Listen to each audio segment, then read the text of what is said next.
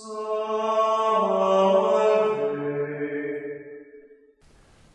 reading from the book of Sirach. If you choose, you can keep the commandments. They will save you.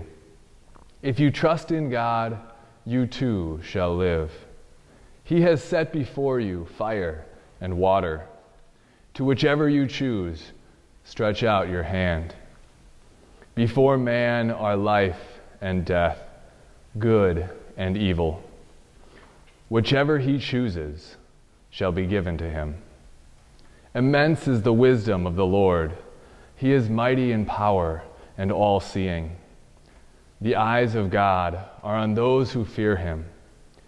And he understands man's every deed. No one does he command to act unjustly. To none does he give license to sin. The word of the Lord. Thanks be to God.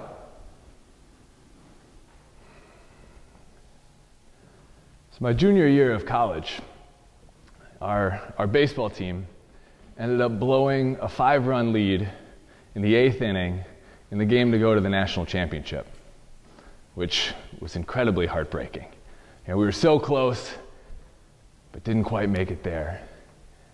And one of the things that ended up doing, while it was heartbreaking, is it really showed us the potential that we had. That year, at the beginning of the year, we didn't think we were going to make it that far. We knew we had a good team, but we didn't think we quite had that potential. And getting to that point really showed us that no, we do have this potential. We had that potential to compete on the national level. And it also did one more thing where it really lit a fire inside of us. It changed our mindset. To where my senior year, we came back in the fall ready for practice. We all got together and we said, this year we're going to win the national championship. And we took that goal and we let that goal form and order everything that we did throughout the year.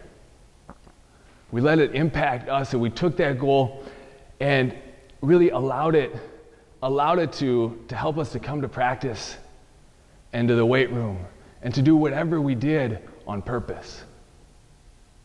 It also allowed us, having this goal, allowed us to see that goal as more important than our ego in the moment. So anytime we'd make a mistake or an error or popping up balls or something like that, we would actually just take a step back and look at, okay, what am I doing wrong? What is this mistake that I'm making? And then what is the right action? What is the correct thing to be doing? And then we'd train that. We'd practice it over and over until it just became ingrained.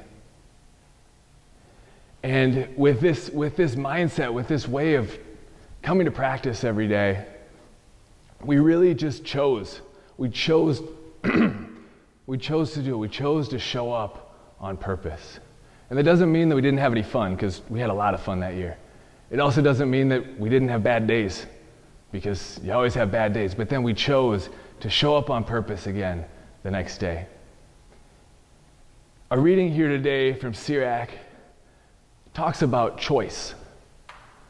How we have a choice in what we do in our lives. Before us are good and evil, fire and water, life and death. Sirach tells us, to whichever you choose, stretch out your hand. Sirach is highlighting that we have free will. That we have an ability to impact the things, to decide the things that we do. To choose what we're going to do with our life and our actions. And I think sometimes this choice, so we can choose then to order our lives to something great. It's easy to see this like in something like baseball, where we said we want to win the national championship. We ordered everything to that. But do we live our everyday life on purpose? Do we have a goal that we are striving for? Do we have that great goal, which in our life is a deep relationship with Christ? A relationship with Christ and the church, to love God, to love neighbor. Like that is the ultimate goal in our lives, that ultimate purpose. And do we see that and believe that is our ultimate purpose, that it will lead us to true happiness? And then in our everyday lives, order all of our actions to that.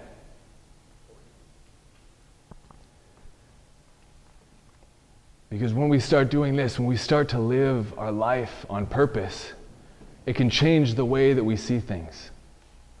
If everything is ordered to this ultimate goal, then that ultimate goal ends up becoming more important than my ego in the moment. So when I make a mistake, when I do something, when I fail in charity, I can actually step back and say, okay, what did I do wrong? What was guiding that action? Was it maybe a fear of something? Was it a desire to be seen?